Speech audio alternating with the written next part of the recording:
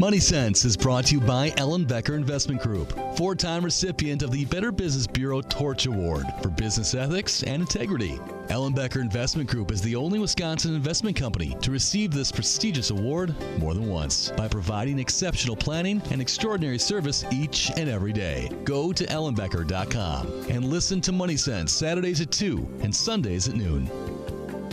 Welcome to Money Sense. I'm Heather Deaton, Wealth Advisor for Ellen Becker Investment Group. Ellen Becker Investment Group is located at Pewaukee, just north of I-94 between Highway 164 and Highway F in Ridgeview Corporate Park, and in the village of Whitefish Bay in the Equitable Bank Building across from Winkies. We also service clients in Bonita Springs, Florida. Visit ellenbecker.com for more details. My guest today is April DeValkenaere, CEO and owner of Fortress Forensic Investigation. Hi, April. Welcome. Thanks, Heather. Good morning. How are you doing today? I am great, and I'm really looking forward to this conversation about cryptocurrency scams, investment scams, and things like that I think can really highlight some of the pitfalls that we face and things to do to prevent it, to fight against it, that sort of thing. Absolutely. I'm excited as well. So if you want to start out by telling us about yourself, your background, what got you interested and in the work that you do. Certainly. Well, I am a forensic accountant, and I have owned my business since 2019, but I have a long history of financial crimes investigations. So I am former law enforcement. I've also worked in civil and criminal courts. I have an accounting background from manufacturing as well as retail. And I'm also an adjunct professor, so I teach law enforcement how to investigate financial crimes. And so I just have a wealth of knowledge that I've gained over the years, and I truly enjoy what I do. So the passion is just overflowing, and it's amazing. And I have experienced the passion that you have about this. You've shared with our clients in the community different seminars. I know you've been on the radio show before, not quite for this topic, which I think is much more groundbreaking, more unique, with some different pieces that we need to really focus on. Absolutely, yes. I do a number of different educational pieces all over the country, actually, and I enjoy it so much that I love to get this information out and share with others the knowledge that I've been able to gain through the education and the certifications and trainings that I participate in. That's great.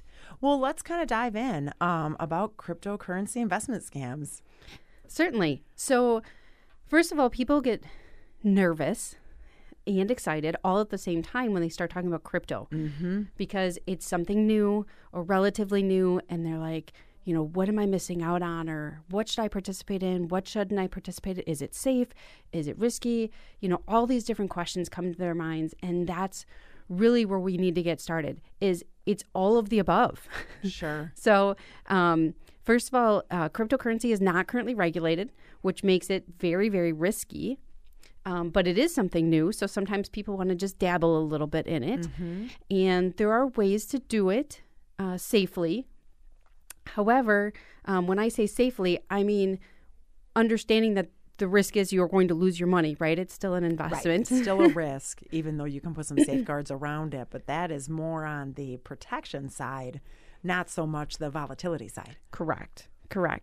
And so the scams that we're really going to touch base on and focus on are overwhelming, truthfully. And it's because of a lot of different factors. So the scams themselves typically, and it's hard to say typical now because there's so many different scams out there, but a lot of people think that the cryptocurrency investment scams are happening overseas, which I will absolutely admit a ton of it is happening overseas. But it's also happening here domestically. And part of that is because there is this lack of knowledge, not only in the people that are investing in it, however, also in the people that need to investigate it if you become a victim. And so there's a lot of knowledge necessary from both the investor up through the investigator, the law enforcement, the prosecution, all these different aspects of people that need to get involved to try to find out if you have been victimized as part of a scam or not. And was it done domestically, meaning somewhere here in the U.S., or internationally? Because that's going to determine jurisdiction and who actually has the authority to investigate those types of crimes. Right. Well, and, financial crimes aren't exactly new. Correct. Unfortunately, there's a lot of different, ne'er-do-wells, if we want to use a term, that have been around in the financial industry and different kind of scams. What would be like the differences between that? How is the cryptocurrency scam so much different? In all reality, it's not that much different. So crypto is just another form of currency, right? So it's still a financial crime. And it's just, this is crypto, meaning somewhere in the cyber world, versus fiat currency, which is the green money in your hand, right? It's kind of similar to saying, all right, this is the American dollar, and these are pounds. It's just a different type of currency. And so it just depends on where you're located as to what it is. But it's still a financial crime. Sure. And really, it makes a lot of sense. That's part of what people need to realize, is that it's not really a difference of cryptocurrency to financial crimes. Crypto is a type of financial crime. Got it. And so sometimes there's the distinction there, and people don't realize that it's just another type of financial crime that can be investigated just like any other financial crime. So what is an example of a cryptocurrency investment scam? So the most common currently is really when someone reaches out to you, typically, like, say, on their cell phone, right? You receive a text from somebody that says, "Hey, Joe, how are you doing? Hope you had a great day out on the golf course." And you don't recognize who the number is from. And so you're like, they knew I was golfing, and they know my name. Right, they know who I am. Like, what's kind of going on here? And they maybe text back, "Who is this?" Or, "Forgive me, but, you're not in my contacts." Right, like, what's going on? And then they start to claim that they knew them from a previous experience, whether that is they went to school with them in high school or in college, or they worked with them previously before they changed jobs recently, or something to that effect. They're going to claim that they know who they are, or were a previous member of their inner circle, and now they're going to try to start talking to you. And they talk about just general everyday thing, like I said, the golf course, or, they're going to talk about the weather or the upcoming Super Bowl or whatever the case may be, just to talk and to see if you respond. And then if you do respond, or you continue that conversation in any way, shape, or form, they are going to start continuing that conversation in the multitudes, meaning you're going to get 20 texts a day about everything and anything that's going on. Because they want to keep your attention and they want to keep you talking. Okay. And then what they do is, through that conversation, within relatively short amount of time, they're going to start telling you how they invested in cryptocurrency and how much money they're making. And by doing that, they are going to encourage you to then invest. And they are going to be very persuasive.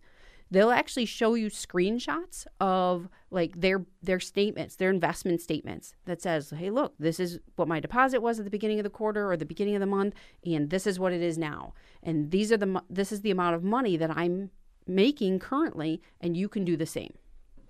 And then they try to, quote unquote, teach them how to do it. And what's really happening behind the scenes then? Well, during that teaching process, what they're really doing is they are convincing this individual to invest, quote unquote, invest money into this crypto investment, right? But what they're really doing is they're trying to convince that person to actually deposit money into a wallet that is actually owned by the criminal. Okay. Who will then eventually, once it's deposited, then they will start moving it around and shifting it to other wallets that are not accessible to the actual investor. And basically steal that money from them. Correct. When you think you're just investing in something that an old college buddy invested in. Correct. The problem or the issue is, in this case, is that what they're going to do is that initial investment is going to be relatively small. It's going to be $1,000, maybe $2,000, but they're actually going to give you the high returns that they're claiming. They're going to physically give it back to you in your wallet. Okay. That you can see. They're gonna send you a screenshot of it, and they're gonna say, "Hey, look, here's the funds back. This is what you made over the last week or 2 weeks or whatever." And then they're gonna do it a second time. They're gonna be like, "Hey, look at the money you made, and it's growing. So, do you want to continue? Like, do you want to stay in this?" And then they'll convince them to invest another, say, $5,000 or something like that, right? So they'll increase it. But again, that second time, they're also going to show you the benefits. Look, this is what you made over the last 2.5 weeks, and this is your profit. And then what they do is they actually get that person to then invest a larger amount, meaning $25,000, $50,000 and that type of thing. And then what they actually do is they ghost them.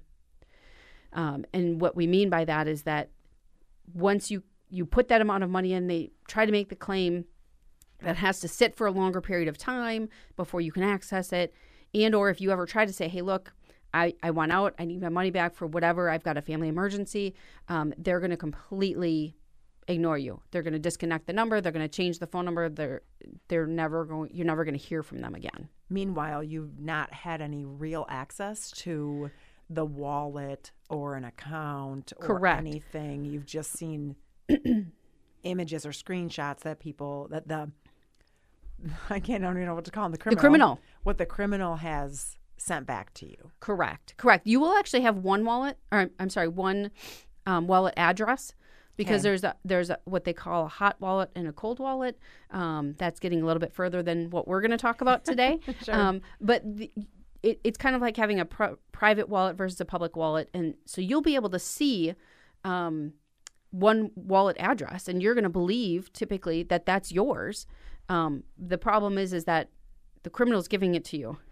And so the criminal has access to it. Right. And you believe that it's legitimate. Correct. And so you get kind of coerced and lulled into this sense of a valid investment with integrity and safety around it, knowing it's an investment, seeing returns, supposed returns. Correct. Yeah. Well, let's take a short break, and when we come back, I want to talk a bit more about what the scam, how that happens, what happens. Sounds great. We'll be right back.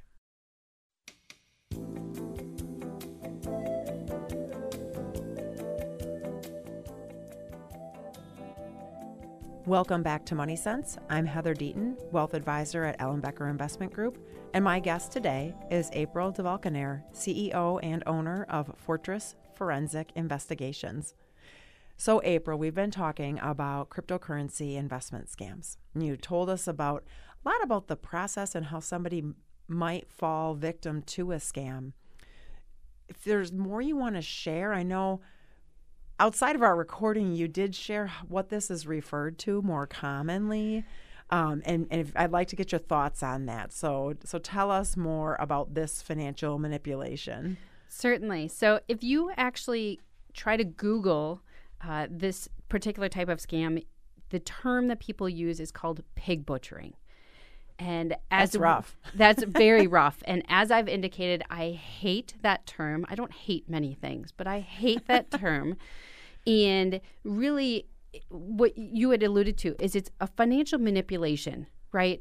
And so really the term comes from, there's a background behind it, is when we talked earlier about, people giving small investments and actually getting a return, and then giving a little bit larger investment and getting a return before they give that very large investment, right? That $25,000 or $50,000 investment, and then getting ghosted. The term comes from people actually saying that the criminals are trying to fatten up the investor. They're trying to get them to invest more, right? Because they're showing them some type of a return. They're showing them that they're getting results. They're getting money back. And then what happens is they're essentially getting them ready to butcher, meaning that when they ghost them, they're getting ready to slaughter them, saying, you know what, I'm just going to take all your money and I'm going to run because I can. Because maybe the investor is not savvy enough with the cryptocurrency as to how to trace it or how to get it out of that wallet. They've been told or quote unquote educated from the criminal as to how to deposit the money, but they were never really given any instructions on how to get that money out. And so if they don't know how to get it out before the criminal takes off with it, right, then that's a problem. But in this particular type of scam, the criminal, more likely than not, has already left with that money.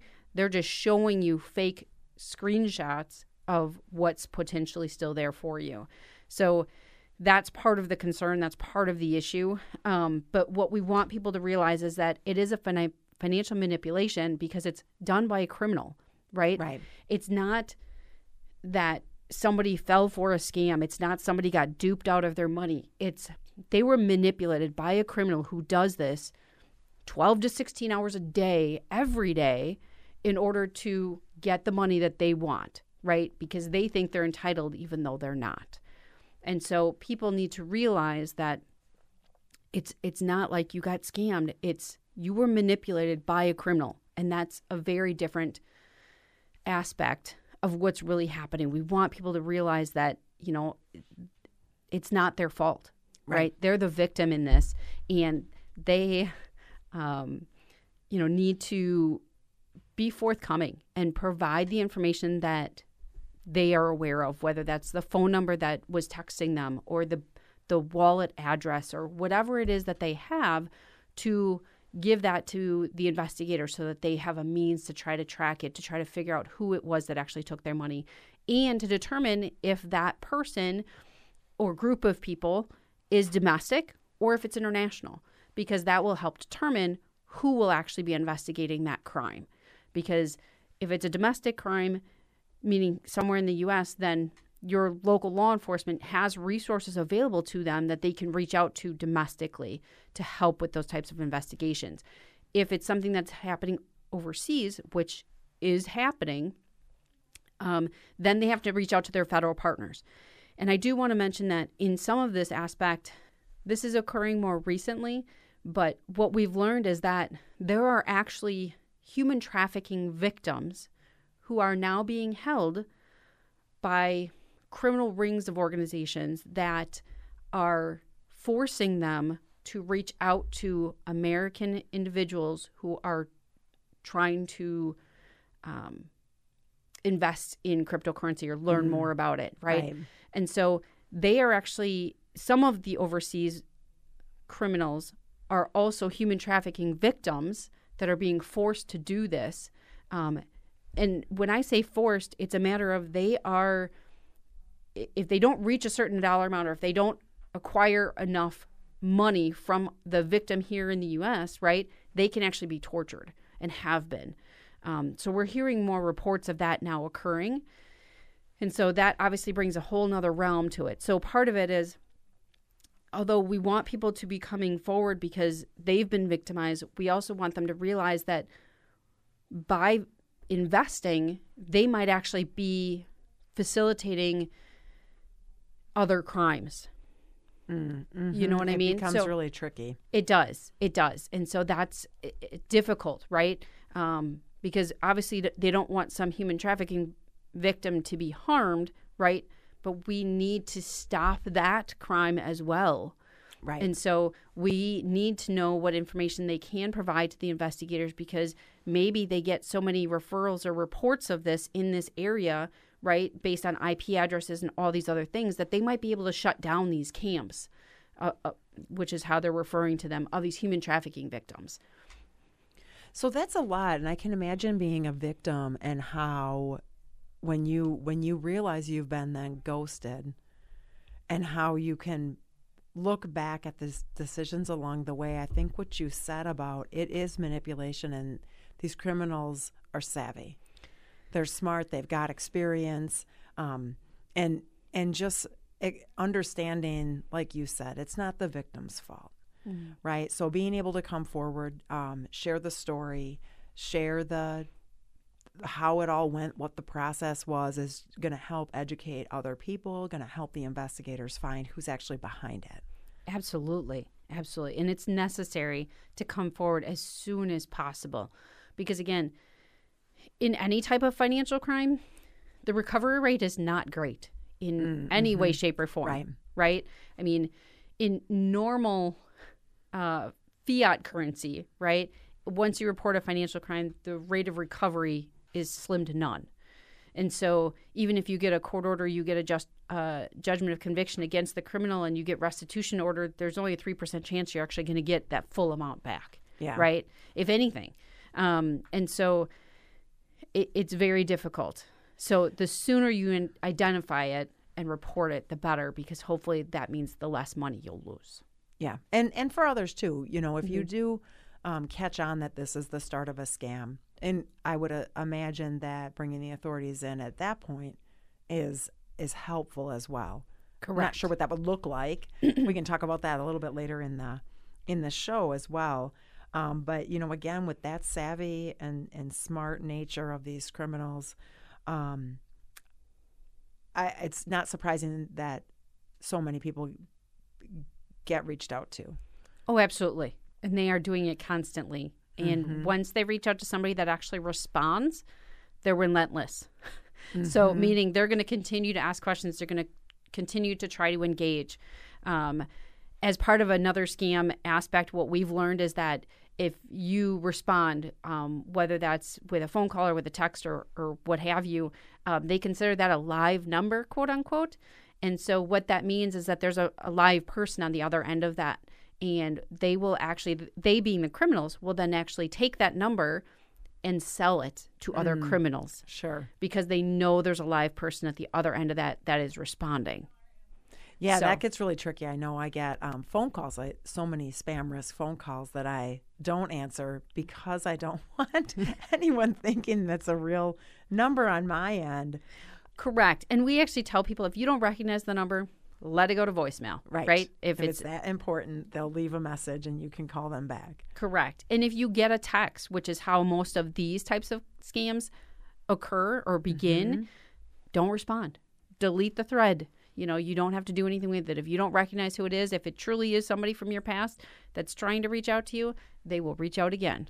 Yeah, that's a good point. That's a good way to look at it. I think something that we'll talk about a little bit later too is just what to do to safeguard yourself. Some of that is just that, right? If you do not recognize somebody, know that if they're real and if it's a real connection, that they are going to come back and make sure they get in touch with you.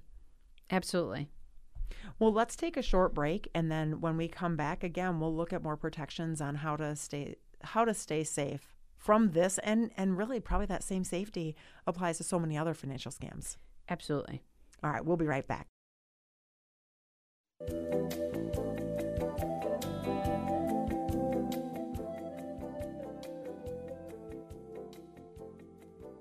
Welcome back to Money Sense. I'm Heather Deaton, Wealth Advisor at Ellenbecker Investment Group, and my guest today is April DeValkenaere, CEO and owner of Fortress Forensic Investigations.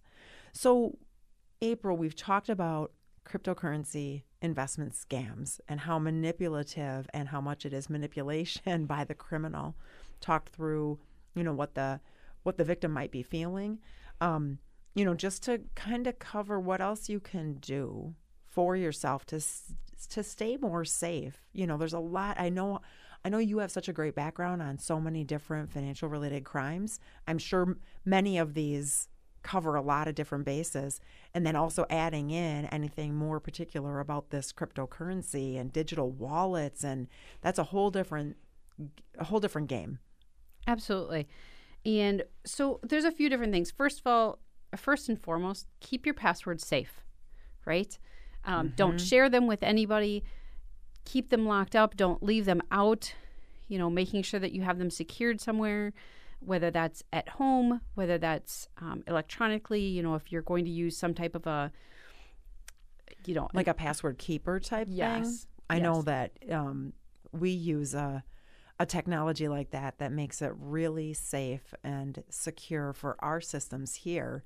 And, and using it for personal as well, where you have to only remember, say, one password, and then it'll unlock the rest of them. Correct. There's some other options in regards to multi-factor authentication. And so you want to make sure that you have more than one type of of means to get in, right? So you're going to type in your password, and then it's going to maybe send a text to your phone that you then need to input or something to that effect. Now, so I just turned that on for like my online shopping account. Where else should I be focusing on to put in that multi-factor? My bank accounts have it, all of those things, but there's anything that is financially related, right? So even like your healthcare records, when you're logging in and you're maybe looking at your health savings account or, your claims for your health insurance, you should have some type of multi-factor authentication on there. But you also want to be aware that you shouldn't just use two-factor authentication, which is directly through your cell phone. So they have also what's called authenticators, meaning when I go in and it's giving me a code, right, that I have to plug in, it's also then, if I have to plug that code in on my phone, it's also going to then make me re-enter the password to my phone to make sure that it's really me. So, so it's more than just having that, code that you're being provided. So it's something a little bit in addition to that, two-factor authentication or multi-factor authentication. It's making sure you have some type of an authenticator that's identifying that it is actually you, because that way if you give that code, although we're telling you now, don't give it out, right? But if you happen to, even by accident in some fashion, give it out to someone else and then they try to use it but can't actually access your phone login, right? Sure. Like it's something extra. So something to that effect. And you can Google different options for what that would look like because there's a number of different apps that you can use. But something that's going to give you that extra barrier, right? That even if you inadvertently give up your code or you're giving it to someone you think you know, right? And it's really somebody else. Sure. And I think that, when we think about the multi-factor authentication and the text messages or checking your email and, it slows everything down. But for that peace of mind and that safety and security and the amount of time you'll save from not having to report a crime, not having to, file claims, not having to have your bank account on lockdown because of of something bad that happened is well worth that extra time at the front end. Absolutely it is. And that's really what we try to instill in people. So that extra 30 seconds, to log into your email or check your text and to access the code is definitely worth the potential years of aggravation that you have to deal with if your identity is stolen or they use your identity in other financial crimes or trying to recover this financial crime through the justice process, right? That can be literally years to try to recover. And so the extra 30 seconds to a minute are definitely worth the extra time and effort on your part. Yeah, safety first. Yes. Always safety first. Was there a course of action that someone should do if they are actually interested in some of the things that are being scammed? Not that they're interested in scamming. I do not mean that. What I mean is, being interested in crypto, like you said, it's new, it's exciting. All the young kids are doing it, right? And so, if you want to, and even young people should be following these same protections and safeguards.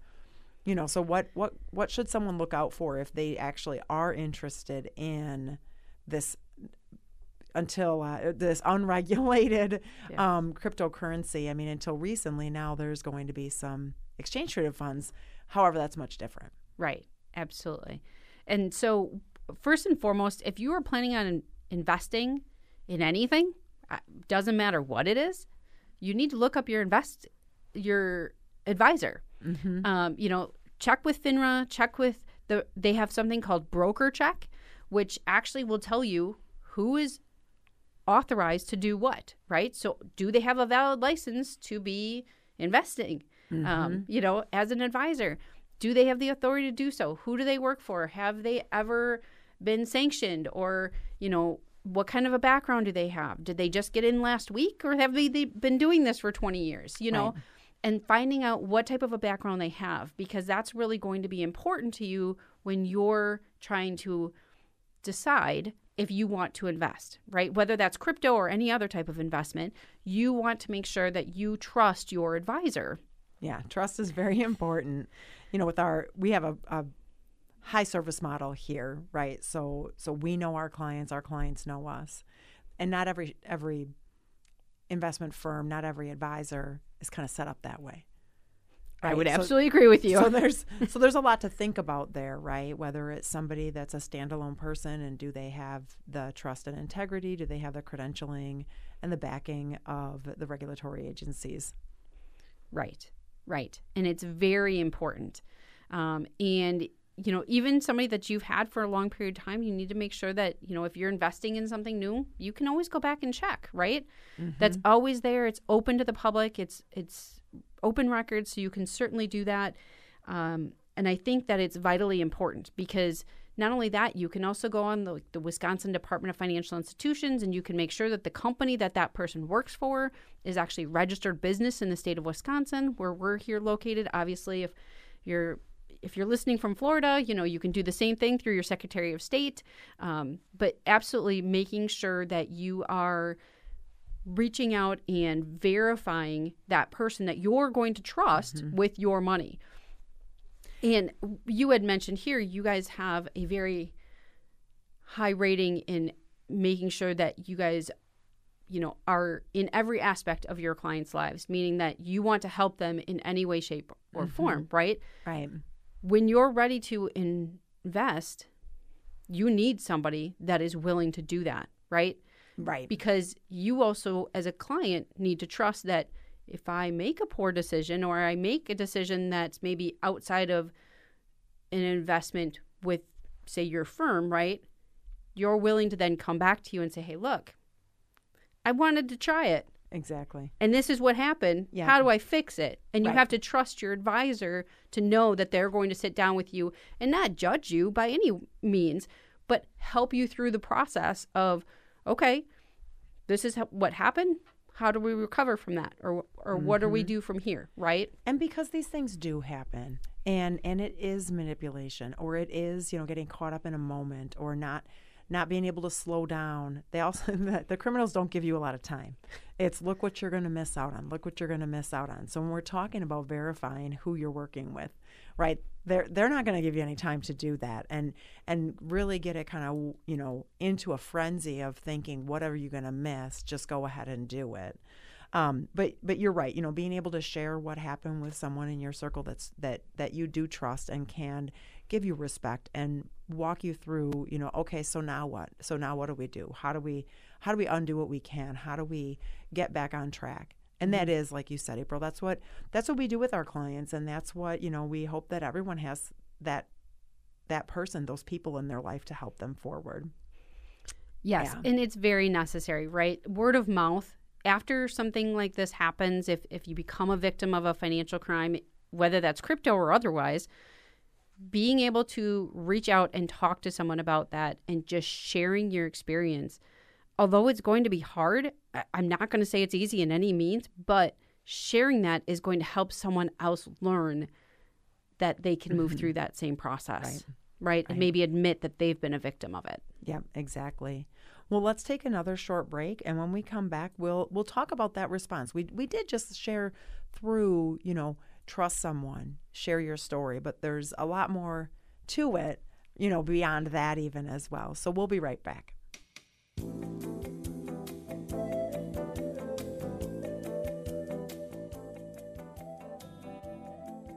Welcome back to Money Sense. I'm Heather Deaton, Wealth Advisor at Ellenbecker Investment Group, and my guest today is April DeValkenaere, CEO and owner of Fortress Forensic Investigations. We've been talking the whole show about cryptocurrency investment scams. We've talked a bit about scams in general and how it's such a financial manipulation by people who have a lot of experience and a lot of savviness around how to manipulate people to get money out of them. Make it look like an investment when it really isn't, when it's just a crime.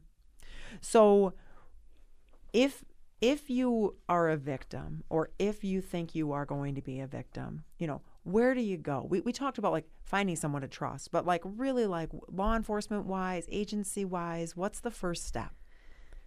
The first thing that anybody that believes they've been a victim of a financial crime should do is actually go to a website. It's called ic3.gov, and it stands for the Internet Crime Complaint Center,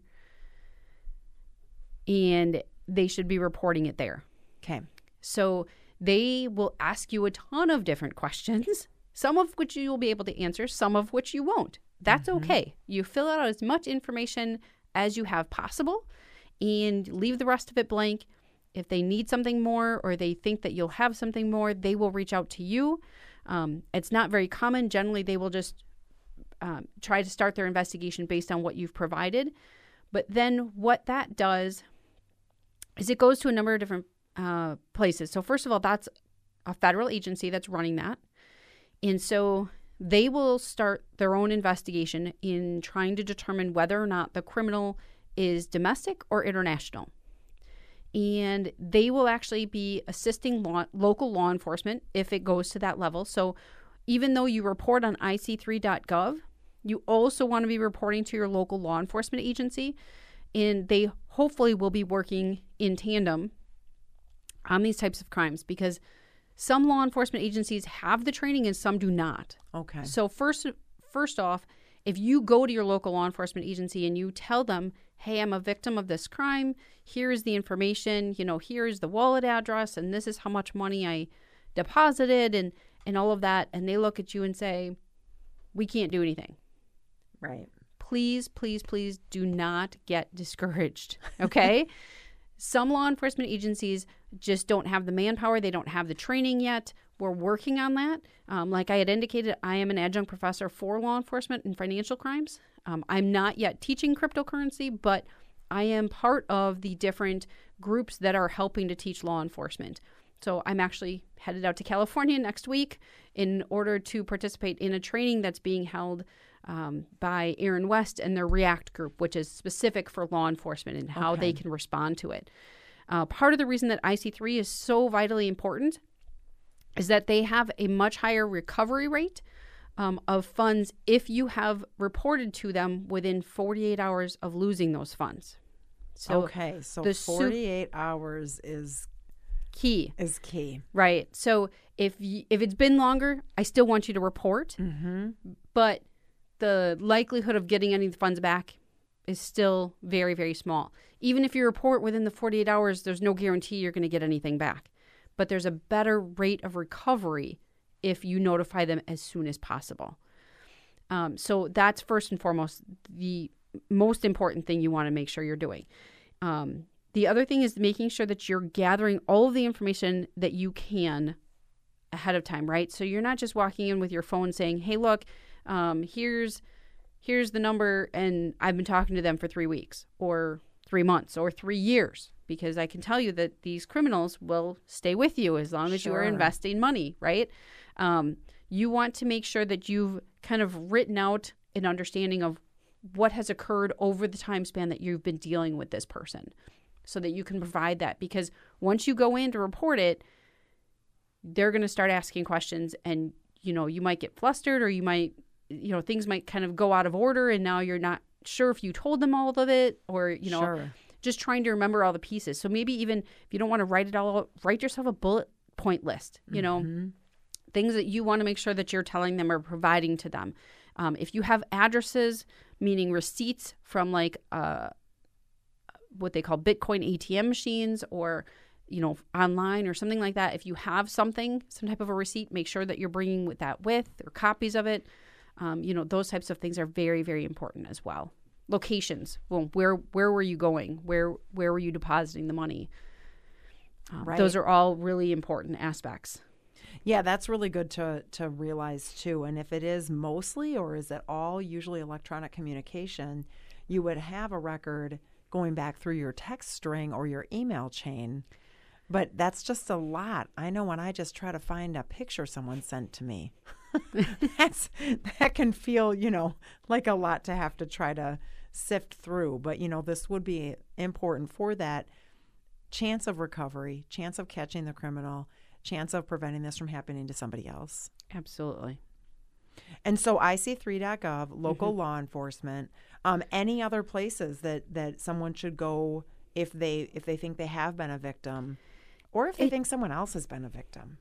Right. It depends on the aspect of where you're looking at, right? So if you think an older adult is involved, you might want to contact your adult protective services in the local area and say, hey, look, we've been talking with them, and maybe that adult protective service agency might be able to help provide additional resources and or understanding to that victim.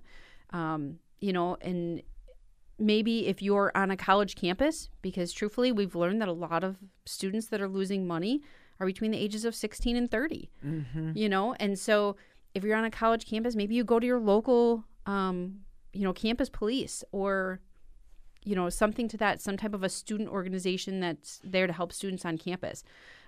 So there's a number of different possibilities, but first and foremost is ic3.gov and your local law enforcement. Well, and so much of scams in general, they're going to prey on someone's network as well. Yes. When you talk about younger people and social media, and if they can look at your friends online, and that's a whole nother, pile of topics for another show about that side of things. But I know that that's one way that if we can stop the criminals, that's just going to help protect people around us too. Absolutely. And I will just mention quickly, because I know we didn't talk about it in the Stay Safe Earlier online, is that if you're on any type of social media, making sure that your privacy settings are set to private, right, and not public. And not only are they set to that, but every time that social media platform doesn't update, you have to reset it to private. Good to know. So just making sure that you are double checking that periodically. That's great. Well, April, I've learned so much from talking to you, and I'm sure our listeners have as well. If anybody wanted to know more about the work you do or get in touch with you, what would be a good place to start? They can just go to my website. It's just www.protectyourfortress.com. I like that. That's wonderful. Well, again, thank you so much, April, for joining today. As our listeners likely already know, Money Sense airs on Saturdays from 2 to 3 p.m. and on Sundays from 12 to 1 p.m. If you enjoyed today's show and you want to learn more about EIG and our upcoming events, you can visit ellenbecker.com or call the office at 262-691-3200. And as always, I hope that we've made a difference in your personal and financial well-being. And remember, before we plan, before we advise, before we invest, we always listen.